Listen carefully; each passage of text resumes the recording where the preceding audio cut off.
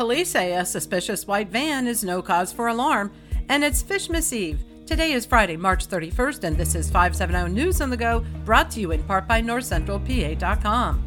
Periods of rain today with a high in the low 50s. On Saturday, it will be rainy and near 70 degrees with strong to potentially damaging wind gusts.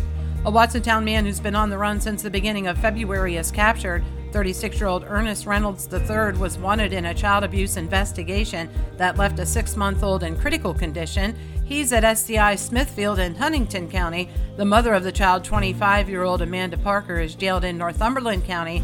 Both are accused of failing to seek medical treatment for their infant.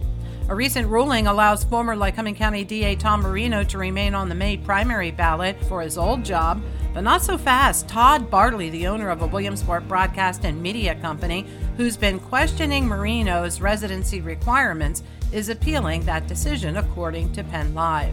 Cody McHenry, owner of McHenry Roofing and Construction of Lock Haven, is facing home improvement fraud charges. It's alleged he accepted over $21,000 for construction on a victim's home, but never completed the work.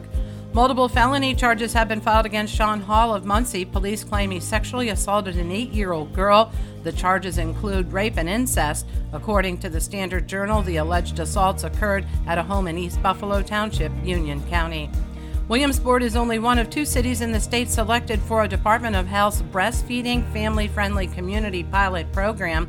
Not only will it encourage the practice of nursing, but it will provide support for anyone choosing to breast or chest feed, according to the Sun Gazette. Williamsport police say there's nothing to be alarmed about regarding a reported suspicious white van containing a person wearing a clown mask. It appears the mask is attached to the passenger headrest inside the vehicle. Authorities said social media posts about the vehicle may be causing unintended alarm. Both the vehicle and driver have been identified, and there is currently no cause for concern.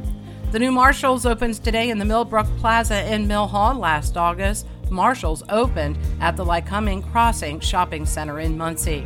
If you want to arrive, don't text and drive. A bill is introduced in Harrisburg that would ban handheld devices while driving. Senate Bill 37 was officially presented in the Senate chambers on Thursday. And it's Fishmas Eve. Tomorrow is the statewide opening day of trout season. Lines can hit the water at 8 a.m. All season long, the Fish and Boat Commission will stock approximately 3.2 million adult trout in streams and lakes, along with 70,000 trophy-sized trout and 14,000 golden rainbow trout. For the latest in news and events, head on over to NorthCentralPA.com. I'm Liz Brady, and you're up to date with 570 News on the Go.